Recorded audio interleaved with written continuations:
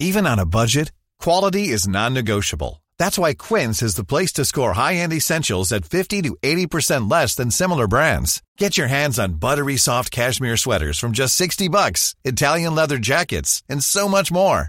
And the best part about Quince, they exclusively partner with factories committed to safe, ethical, and responsible manufacturing. Elevate your style without the elevated price tag with Quince. Go to quince.com/upgrade for free shipping and 365-day returns. Spring is my favorite time to start a new workout routine. With the weather warming up, it feels easier to get into the rhythm of things. Whether you have 20 minutes or an hour for a Pilates class or outdoor guided walk, Peloton has everything you need to help you get going. Get a head start on summer with Peloton at onepeloton.com. Welcome to Talking Business, a podcast produced in Melbourne, Australia. The podcast is available on the Acast site, my own website, the Apple Podcast Store, or wherever you go to get your podcasts. Or you can get it at the Business Acumen website at www.businessacumen.biz. For the most exclusive access to leading economists and business leaders from around the world, subscribe to Talking Business from my website, leongettler.com.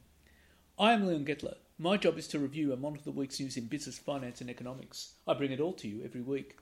This is episode number 39 in our series for 2022, and today's date is Friday, October the 28th. First, I'll be talking to the founder and CEO of Macquarie Telecom Group, David Tudhope, about cybersecurity challenges. And I'll be talking to Indeed economist Callum Pickering about the latest unemployment figures. But now let's talk to David Tudhope. David, there's been all sorts of issues about cybersecurity since the Optus hack. What's your view about it? What should companies be doing? Well, I've got no view on the Optus one because nothing is publicly known about what occurred there.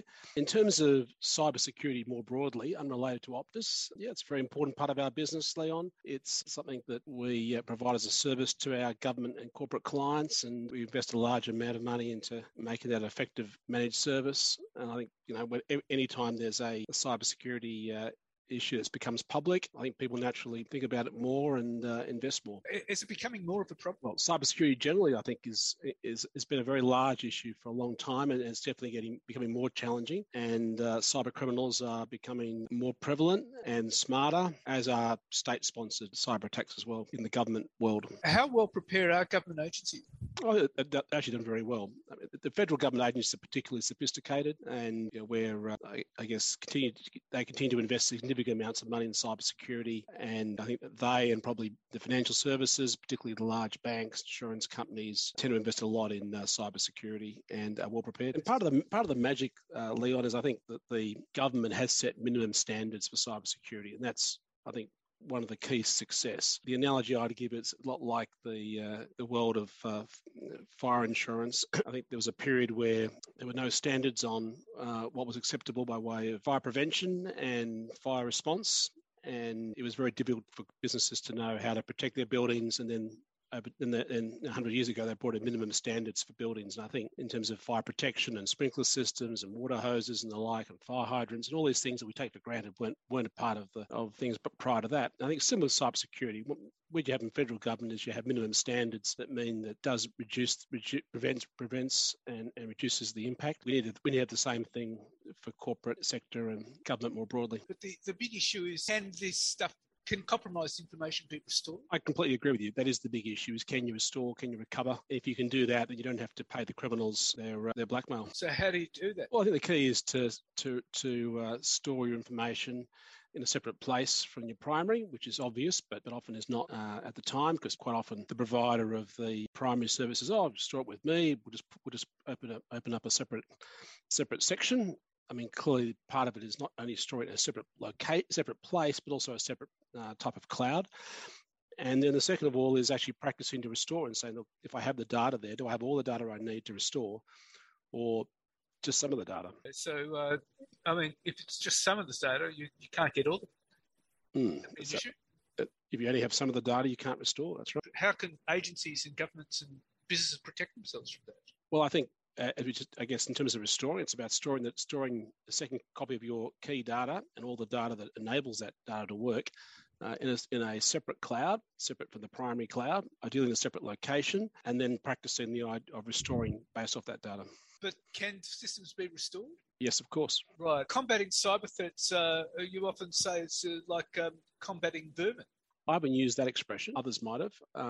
I think combating cyber threats, I think, is something that can be done. It just needs good preparation, and it needs talented people, and it needs eternal vigilance. And look, the analogy I think, Leon, that I think really captures maybe the gap between the way some people see it and where it needs to be is it's a bit like I use the analogy of a mousetrap. People tend to be very focused on what kind of mousetrap to buy, very focused on whether they employ someone to deploy them, and which pest control company to use. And then they kind of sit and forget. They're busy lives, busy businesses, they just kind of move on. And they wonder why wind forward some months, maybe even some years later, the problem of mice and rats have returned.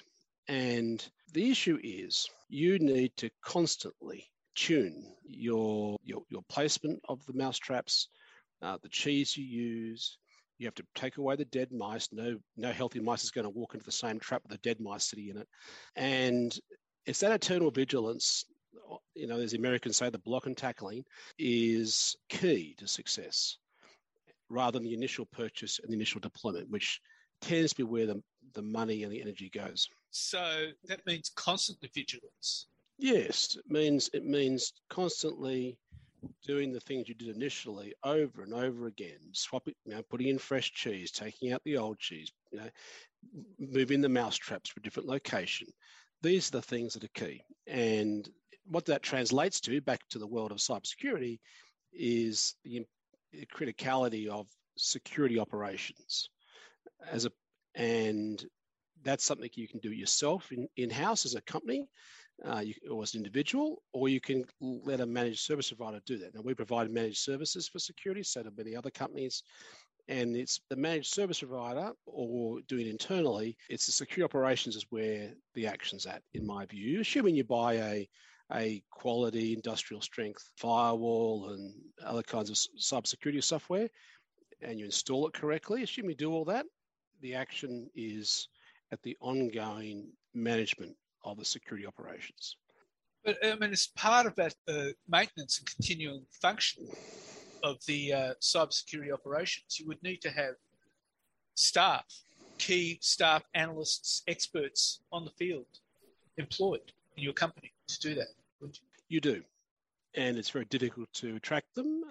They're looking for career paths. They're looking for new challenges. And I think that is why both corporate and government struggles to hire and retain talented staff in that cyberspace, because not just because of the current imbalance between supply and demand of labour, but in this particular specialisation, they're in such high demand that it is very difficult to retain them. And there's actually a shortage at the moment. Would that be right? Yes, that's accelerating. As more companies seek to invest in cybersecurity teams and only a modest number of new people into the industry, the supply and demand imbalance is actually becoming larger. So what could be done to address that? I think there's a number of things that take some years. I mean, clearly bringing up new cybersecurity professionals and training and education at universities, or maybe a diploma through the TAFE system, I think would be critical elements. I think there's a role for government and corporates in terms of bringing as graduates then through the system, train them up, but that all takes time. And the key in the absence of that is for people to work out for their business what the priorities are, and whether they can do it themselves, or whether they need to think about using a managed security provider. It occurs to me that I'm wondering whether an outfit like Macquarie Telecom can run boot camps for companies to address this. Yes, I mean, training is a critical part of it. I think awareness training is very important. A lot of programs, mostly online these days, where people put their company's staff through cybersecurity awareness type training, basic education, so the users are more alive to how they can minimise the risk of a cybersecurity attack. And that is, I think, very important. It's also very important to vet the people you have working for your business to make sure that they are who you think they are. And just as before the online world came along, people used to sort of say it's very important to do some basic checks on your staff's bona fides, and it might be their criminal history. I think it's still very true in the online world as well. So all these things are things a company can do themselves, and there's lots of online training tools. You don't need people in classrooms anymore. You can just put staff through that, and you can track whether they actually do the program or not, and it's a good thing to do. everyone does it. We do it.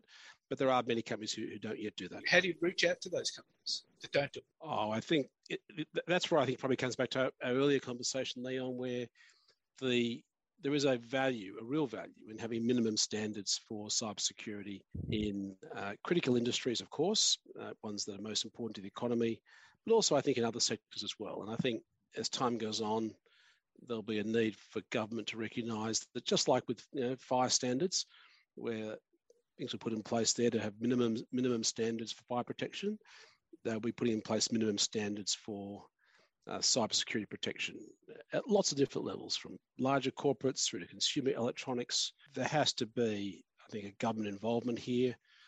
It's not about red tape. It's actually about protecting the economy and protecting individuals and businesses' data. And that government protection would actually have to specify which sectors as well, like financial services. Well, as I mentioned earlier, financial services is one of the more sophisticated ones. So I think that APRA has already done some things in that space. More can be done, of course. But I think it's the broader economy and critical infrastructure generally, which means power and water and all these type of sectors, are the ones where they need a minimum standard that they can measure themselves against. Well, David, thank you very much for your time. Pleasure, Leon. Nice to speak with you. And now let's talk to Indeed economist Callum Pickering. Well, Callum, the unemployment figures came out at 3.5%, but only 900 jobs were created. I mean, what's your view about that? Yeah, it was a rather uneventful labour force survey, and that's definitely something we haven't said much in recent years. As you said, employment was little changed in September, up just 900 people, which fell well short of market expectations of a 25,000 person gain. And it left the unemployment rate unchanged at 3.5%, which is obviously still a very good number. We've very rarely seen an unemployment rate that low over the past half century, but it's still a little bit disappointing given there was that expectation that the labour market would continue to tighten. What's interesting is that there really hasn't been much employment growth over the past 3 months, and that suggests that maybe labour market momentum has slowed over the past quarter, which is something we thought would happen at some point, but it's maybe happened a little bit earlier than we'd anticipated. Would suggest employment numbers might have peaked. Would that be right? Well, if it hasn't peaked, it's certainly very near its peak. It's an interesting dynamic right now because there are so many jobs available nationwide. Job vacancies are about 480,000, which is more than double what we had before the pandemic began. But it doesn't seem to be translating into higher employment anymore. And what that indicates to me is that recruitment has become increasingly difficult. And so while there are jobs available across every industry, good jobs, high-paying jobs, they don't necessarily match up with the people who aren't currently in the workforce. And so we're struggling to pull people into jobs, and that could be people who are currently unemployed or people who aren't necessarily looking for jobs that regularly, but we're struggling to pull them into the labour force. And so we're not necessarily seeing the gains in employment that you would normally anticipate, given how many job vacancies there are nationwide. So the numbers were very stable. I mean, the participation rate was unchanged, wasn't it? Yeah, almost everything was unchanged. I mentioned the unemployment rate and employment just before. The participation rate was unchanged at 66.6%. Again, a very strong number by historical standards. Hours worked were also unchanged. So it was a real theme throughout the labour force survey that just all the major metrics that we tend to focus on just didn't do anything in September. They just were the same as they were in August. Can you see the labour market deteriorating significantly in the near term? In the near term, no. And the reason for that is simply because there are so many jobs available. In the current job market, if someone was to lose their job, be made redundant from a business that was struggling, I think they could reasonably expect to find another job elsewhere, because we know that employers across the country are desperate to find workers. And when that is the situation, I think it becomes very difficult to envision the labour market deteriorating significantly in the near term. Now, when we think 12 months down the track, 2 years down the track, I think that becomes a very different ballgame. The higher interest rates that we are seeing, the high inflation that we are seeing will continue to weigh on households and businesses across the country. And at some point, the labour market is going to begin to cool. But I certainly wouldn't anticipate that happening over the next 6 months. Right. So employers aren't showing any signs of holding off on their hiring with inflation and interest rates. Not at all. If businesses were genuinely concerned about rising interest rates and high inflation, they would have pulled back on the job ads that we're seeing online, and that simply isn't the case. Job ads are as high as they've ever been. Job vacancies are only slightly below their peak earlier this year. Very healthy numbers by historical standards, and normally we would say that should translate into a much tighter labour market going forward. But clearly there is some difficulty filling a lot of these roles at the moment, which is limiting the employment gains that we are seeing. That would put a lot of bargaining power in the hands of the job seekers. Yeah, it's a very favourable job market for job seekers right now. They're in a very good position to bargain for higher wages or better benefits. They can sort of pick and choose where and how they want to work in terms of location or working from home. So it's still a great market at the moment if you are a job seeker that maybe wants to be paid a little bit more. It would certainly be worth dipping your toes in the water and seeing what sort of opportunities are out there, because I think a lot of job seekers would be surprised by just how desperate a lot of employers are to get new staff in the door. So job seekers basically have more choice in and where and how they work. Yeah, that's exactly right. Right now there is about one job vacancy for every person who is unemployed. And to put that into perspective, before the pandemic began, there was 3 unemployed people for every job vacancy across the country. So the dynamics in the labour market have just fundamentally shifted in a way that we really haven't seen before. And it's created a huge imbalance between the demand and supply of labour, which has been hugely beneficial for job seekers and people who are out there looking for a new job. And so I think it would make a lot of sense in the current environment to try and take advantage of that where you can, particularly if you've been in a job where maybe wage growth has been weak for a number of years, or you've had wage freezes throughout the pandemic. You can really bump up your wages significantly if you look at what's out there in the market right now, because you will find that businesses are very keen and really quite desperate to find suitable and talented staff. What does this mean from a perspective of monetary policy with the Reserve Bank? Well, certainly from monetary policy, the jobs report confirms that the Australian labour market is still very healthy. But it does indicate that upward momentum that we saw throughout the first half of the year has definitely slowed. We're not seeing the gains that we saw earlier this year. I think the Reserve Bank is likely to continue to hike rates in the near term. I expect a 25 basis point increase when they meet on Melbourne Cup Day, and then another 25 basis points when they meet in December. I would then anticipate that they take a bit of a pause, a little bit of a break in the first quarter of next year, and they'll do that so that they can assess the impact that the rate rises this year have had on the Australian economy. They've been moving so fast, raising rates so quickly this year, that it's been very difficult to really get a good sense of what impact those rate rises have had on the economy thus far. Is it doing what the RBA wants it to do? And do they need to sort of change tack with regards to policy going forward? So I think it is likely that they will stop raising rates in the first quarter of next year, work out whether they need to do more, and depending on how the economy evolves, they'll sort of make that decision after the first quarter of next year.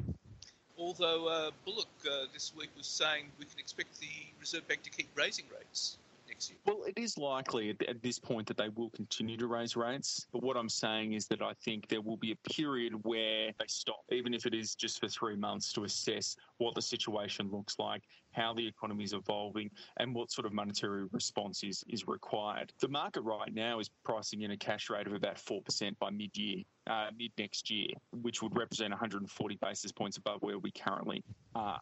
So the market certainly thinks that the RBA is going to hike pretty aggressively next year.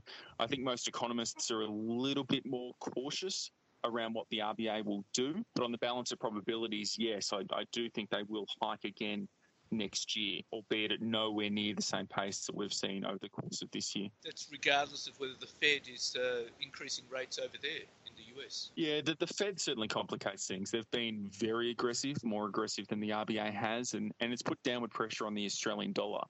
And that's been problematic because a strong Australian dollar is one of the factors that would put downward pressure on inflation. A lot of the inflation that has been generated across the country right now has been imported from abroad. And when the Australian dollar deteriorates, as it has against the US dollar, that actually makes our import prices higher, which makes inflation higher. So the fact that the Federal Reserve has been so aggressive has perhaps created justification for.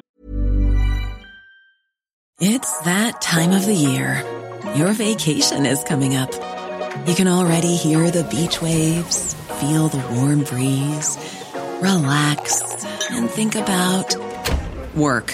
You really, really want it all to work out while you're away. Monday.com gives you and the team that peace of mind. When all work is on one platform and everyone's in sync, things just flow. Wherever you are, tap the banner to go to Monday.com. Hey folks, I'm Mark Maron from the WTF Podcast, and this episode is brought to you by Kleenex Ultra Soft Tissues, your ally to help tackle your allergy symptoms this season. I love the change of seasons, but nobody loves pollen and all those other things floating in the air that make you sneeze during this nice weather. Kleenex Ultra Soft Tissues are hypoallergenic and allergist approved, so fight back against watery eyes and runny noses without worrying about irritating your skin. For this allergy season, grab Kleenex and face allergies head on. The RBA to continue to raise rates as well. They might have to do more on their end in order to offset the impact that the Federal Reserve is having on the Australian dollar and inflation domestically. But indeed, that's having an impact on our inflation. Well, that's right, yeah. I mean, you think about all the different ways in which monetary policy impacts inflation. One of the biggest ones is via the exchange rate, and it's always been that way.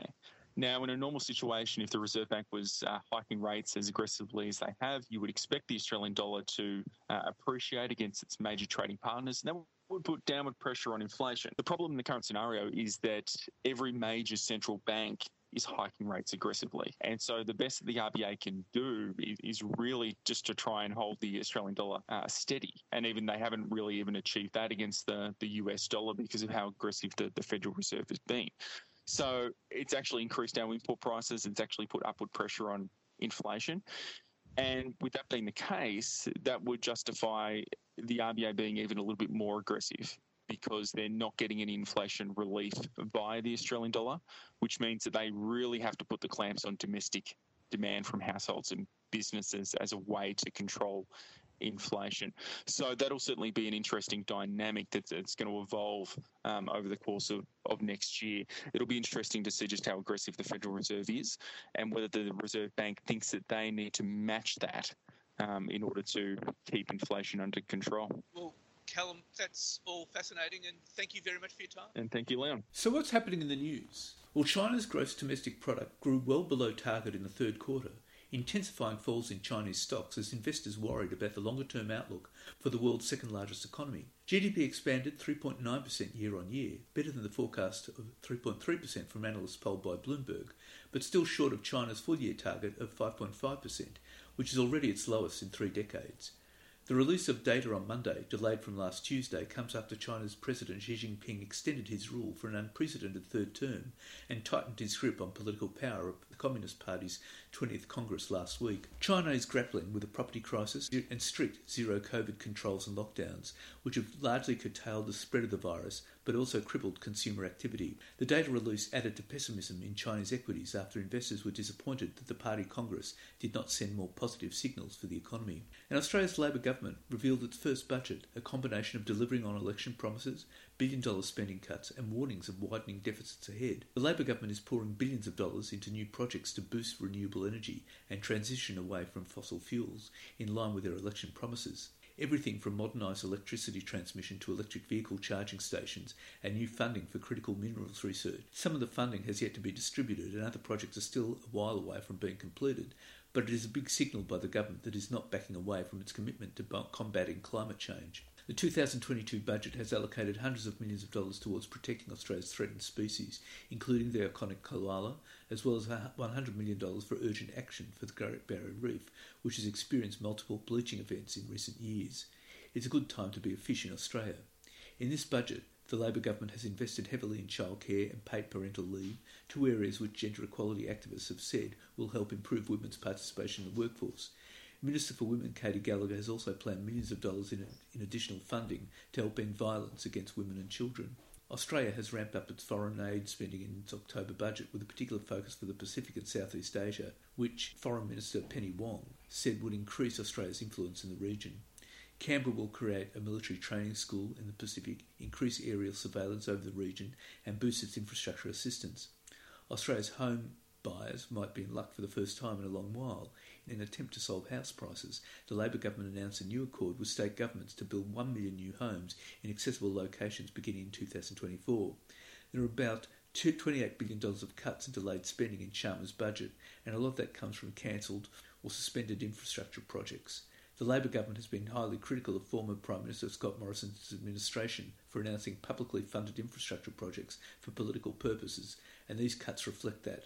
Labor has its own infrastructure priorities, which are funded in this budget, including $2.2 billion for Melbourne Suburban Rail Loop. Labor promised to cut back on the government's use of contractors for publicly funded projects, and they have delivered in spades. The government has slashed $3.6 billion from expenses by cutting back on contractors, advertising, travel and legal expenses. All the money has gone into paying for their election promises. And Labor's first federal budget forecast debt and deficit will be worse than expected. Energy prices are about to skyrocket.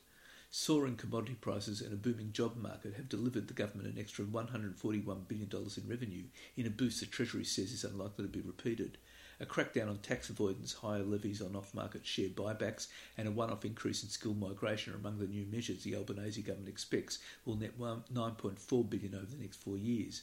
However, the budget also forecasts spending on the National Disability Insurance Scheme could hit $102 billion by June 2033 and eclipse the age pension as the government's most expensive federal government social program. In addition, annual interest payments are tipped to hit $70.5 billion in the next decade, about $30.5 billion higher than forecast just 7 months ago. The structural deficit is forecast to remain at about $50 billion over the decade. It is not an insurmountable issue. It works out to about 2% of gross domestic product, but it shows the government will have to eventually make some very tough decisions on spending, tax and economic reform. It has deferred the required big cuts until next year to buy time to soften up the public for drastic change. In Labor's first budget, which Treasurer Jim Chalmers says begins the hard yards of budget measures Labor took to the election, such as cheaper childcare and prescription medicines. Compounding the cost of living crisis, interest rates are now assumed to peak sooner and higher than forecast in the last budget update in April, with a cash rate now 2.6%, expected to reach 3.35% by the middle of next year. Many indebted households will come under greater pressure, the budget says. In more bad news, the budget forecasts power prices will soar by 20% this year and a further 30% in 2023-24 for a compounded increase of 56%. Due to their immediate impact and their flow-on effect through the economy, high energy prices will contribute 0.75 percentage points to inflation this financial year and 1 point next year. Dr Chalmers gave notice that the government was planning a broad suite of regulatory interventions in the energy market. Dr Chalmers said to offer households extra cost of living relief now would only add to inflation, which the budget forecast will average 5.75% this financial year and 3.5% next year before dropping back to 2.5% in 2024-25, within the Reserve Bank of Australia's target band. The immediate focus of the strategy is to ensure that fiscal policy avoids adding to inflationary pressures in the economy and beginning budget repair, the budget papers say. Over time, the focus will shift to achieving measured improvements in the budgeted position to stabilise and then reduce gross debt as a share of GDP. The repair job will come amid a softening economy, with growth predicted to fall from 3.25% this year to 1.5% in 2023-24, before recovering slightly to 2.25% the year after. Dr Chalmers did not rule out breaking promises by implementing structural measures to fix the budget before seeking a mandate at the next election. We're prepared to make difficult decisions in difficult times, he said. Our responsibility is to put the budget on a more sustainable footing. I don't think that work can wait for another 3 or 4 budgets. Australians know there are hard days to come and hard decisions to accompany them.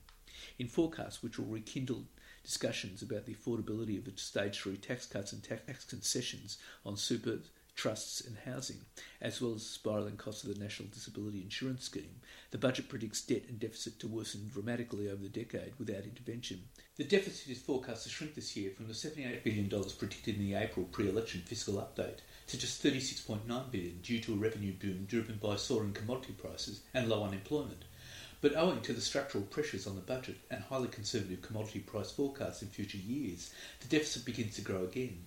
By 2032-33, the deficit based on the current trajectory is estimated to be 1.9% of GDP, a significant deterioration from the 0.7% of GDP forecast in the April update. Interest payments, which will be $76 billion over the forward estimates and $70 billion a year by 2032-33. The NDIS, which will cost $166 billion over the next 4 years, reach $50 billion a year by 2025-26, and if it continues to grow at its current rate, will cost $102 billion a year in a decade, and more realistic productivity assumptions, which Labor introduced to underpin budget assumptions. And an extra 20,000 university places will also be created over the next 2 years for students from disadvantaged backgrounds looking to study in an area of skills shortage. The government will also spend $203.7 million on student wellbeing, including school mental health support and social activities. It has also created a Start-up Year program, providing 2,000 income contingent loans a year to allow eligible students to participate in a university-based accelerator program in a bid to foster the next generation of Australian entrepreneurs. The government has poured billions into supporting families. That includes $531.6 million over the next 4 years to expand the Commonwealth Paid Parental Leave program from 18 to 26 weeks, but the full 6 subsidised months won't be available to new parents until 2026. The government is also spending $4.6 billion to increase childcare subsidy rates for all families with annual incomes below $530,000 up to a maximum of 90%. And multinational corporations will pay an extra $1 billion in tax under a new clampdown on excessive deductions and profit shifting to lower taxing countries, as the government also seeks to raise $3.7 billion more by targeting tax dodging individuals and businesses. Tuesday night's budget implemented Labor's pledge to crack down on tactics used by global corporations to minimise their tax bills and extended various Australian Tax Office compliance programs. And Coles Group has posted a rise of just 1.3% in first quarter sales of the 2023 financial year to $9.89 billion, underpinned by its supermarkets where inflation of fresh food and dry goods continue to surge, heaping more pressure on household budgets. The nation's second biggest grocery chain said on Wednesday the first quarter food inflation climbed 7.1%, boosting prices paid by consumers, up significantly 4.3% on the June quarter.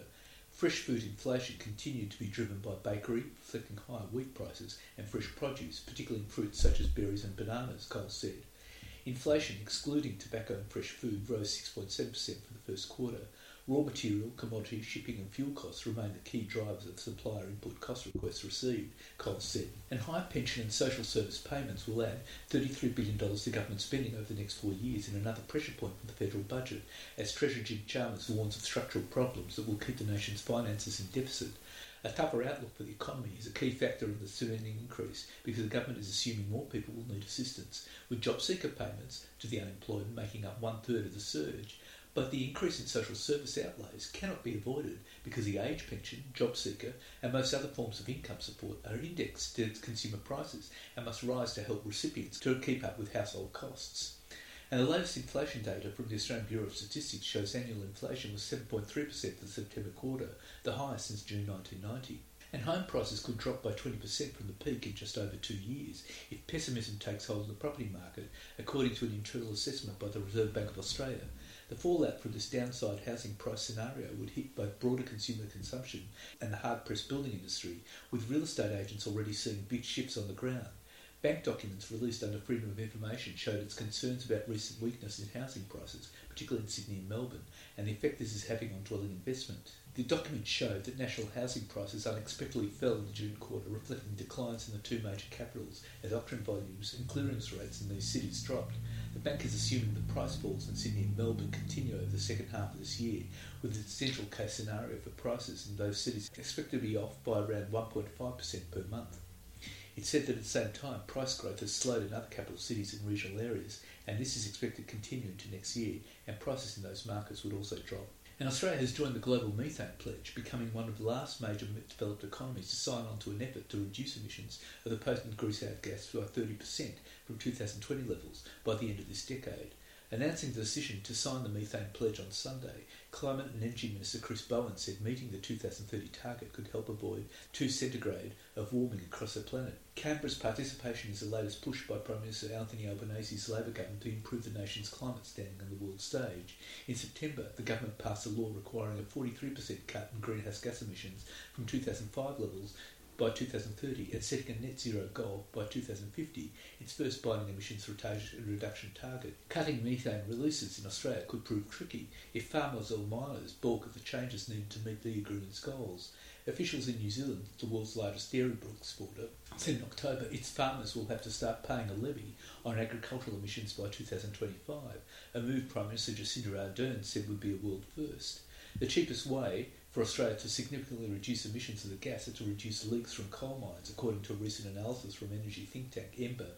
The pits spew more than 1 million metric tonnes of methane each year, contributing nearly a quarter of the country's emissions of the gas, the group said in its analysis. And Victorian Premier Daniel Andrews said voters would decide if they want a publicly funded power company to generate electricity after former Premier Jeff Kennett lambasted him for quickly sending Victoria broke and said his energy plan was heartbreaking.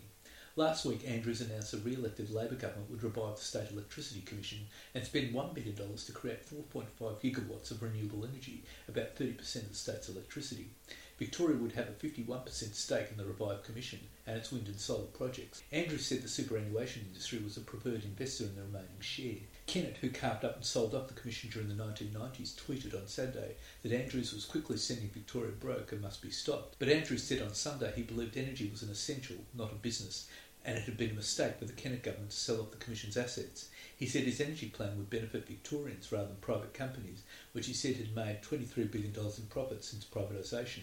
Labor would also, if re-elected, accelerate its target to cut emissions by up to 80% of 2005 levels by 2035 and net zero by 2045, 5 years earlier than planned. And Australian consumers would rather cut back on eating out, smoking, drinking and even groceries instead of cancelling their digital media subscriptions, according to new research by Deloitte. The firm's survey of 2,000 Australians found spending on digital services jumped to an average of $62 in 2022, up from $55 last year, and the average number of digital subscriptions per household increased to 3.1 this year, up from last year's 2.3. But churn also remained high, with more than 30% of respondents cancelling one or more services in the past 6 months. And billionaire Gina Rinehart's Hancock Prospecting has pulled its $15 million sponsorship from Netball Australia. It comes after some Diamonds players objected to the possibility of branding being splashed across their uniforms. Indigenous players, Donald Wallen in particular, was uncomfortable considering Rinehart's father, Lang Hancock, made terrible comments about sterilising Indigenous peoples in an 80s documentary. After pulling the funding, Hancock Prospecting's statement was fairly strongly worded. It said the sponsorship would have generously boosted the wages of players and that it was unnecessary for sport to be used for social or political causes. And Qantas-owned Jetstar scrapped almost 1 in 10 domestic flights in September, a horror month for the carrier, during which only 5 of its 11 aircraft were operable. Official data released on Monday showed the airline axed 626 flights, or 9.5% of services in September. Jetstar's performance was significantly poorer on the most popular routes, including Brisbane to Sydney, where 21% of flights were axed. The Bureau of Infrastructure, Transport and Regional Economics data, which does not capture international data, showed 17.6% of Jetstar's Brisbane to Melbourne flights were cancelled, along with 17.1% of Melbourne to Sydney services in the month. In comparison, Qantas had an overall cancellation rate of 2.5%, with several planes grounded. Jetstar blamed bird strikes, lightning strikes and runway debris. Thousands of travellers were left stranded in September. The BITRE data shows that more than 40% of Jetstar's departures were delayed in the month, compared to 35% of Qantas and 33% of Virgin Australia. And Australia's biggest health insurer, Medibank, said it's now aware that a criminal took Medibank customer data in addition to that of AHM and international customers. It said it received specific files from the criminal, but made no mention of specific ransom or blackmail demands, and said the matter is under investigation by the Australian Federal Police. It said criminals have stepped up extortion demands after providing another 1,000 customers' details. The embarrassing admission comes after Medibank spent the last week and a half telling the market it was confident the issue, which involves the most sensitive health data and personal information, was contained to its cheaper AHM branded insurance and international students. The insurer said the criminals had shared another 1,000 AHM customer files, adding to the 100 customers it confirmed on Thursday last week. Medibank has set up a 24/7 mental health support services line for any customer and support for customers who are in uniquely vulnerable positions. it has now agreed to suspend premium increases previously slated for this month until next year. And 1 in 2 gay or non-heterosexual people say they have not come out to their work colleagues, a new study has found, while more than a third of women feel marginalised at work simply due to their gender, the highest proportion in the Asia Pacific, according to a report from Michael Page.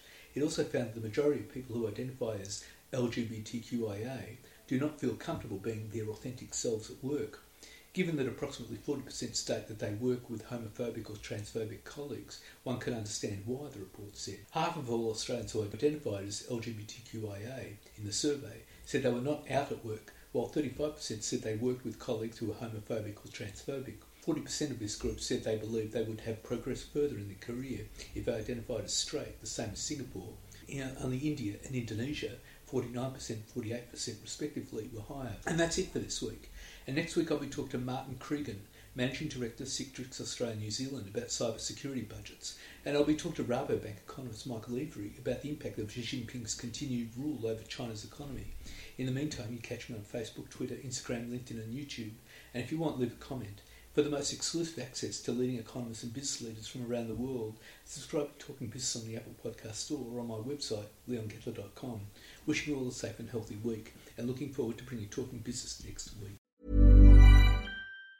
Planning for your next trip? Elevate your travel style with Quince. Quince has all the jet-setting essentials you'll want for your next getaway, like European linen, premium luggage options, buttery soft Italian leather bags, and so much more. And it's all priced at 50 to 80% less than similar brands. Plus, Quince only works with factories that use safe and ethical manufacturing practices. Pack your bags with high-quality essentials you'll be wearing for vacations to come with Quince. Go to quince.com/trip for free shipping and 365-day returns. Hey, folks, I'm Mark Maron from the WTF Podcast, and this episode is brought to you by Kleenex Ultra Soft Tissues, your ally to help tackle your allergy symptoms this season. I love the change of seasons, but nobody loves pollen and all those other things floating in the air that make you sneeze during this nice weather. Kleenex Ultra Soft Tissues are hypoallergenic and allergist approved, so fight back against watery eyes and runny noses without worrying about irritating your skin. For this allergy season, grab Kleenex and face allergies head on.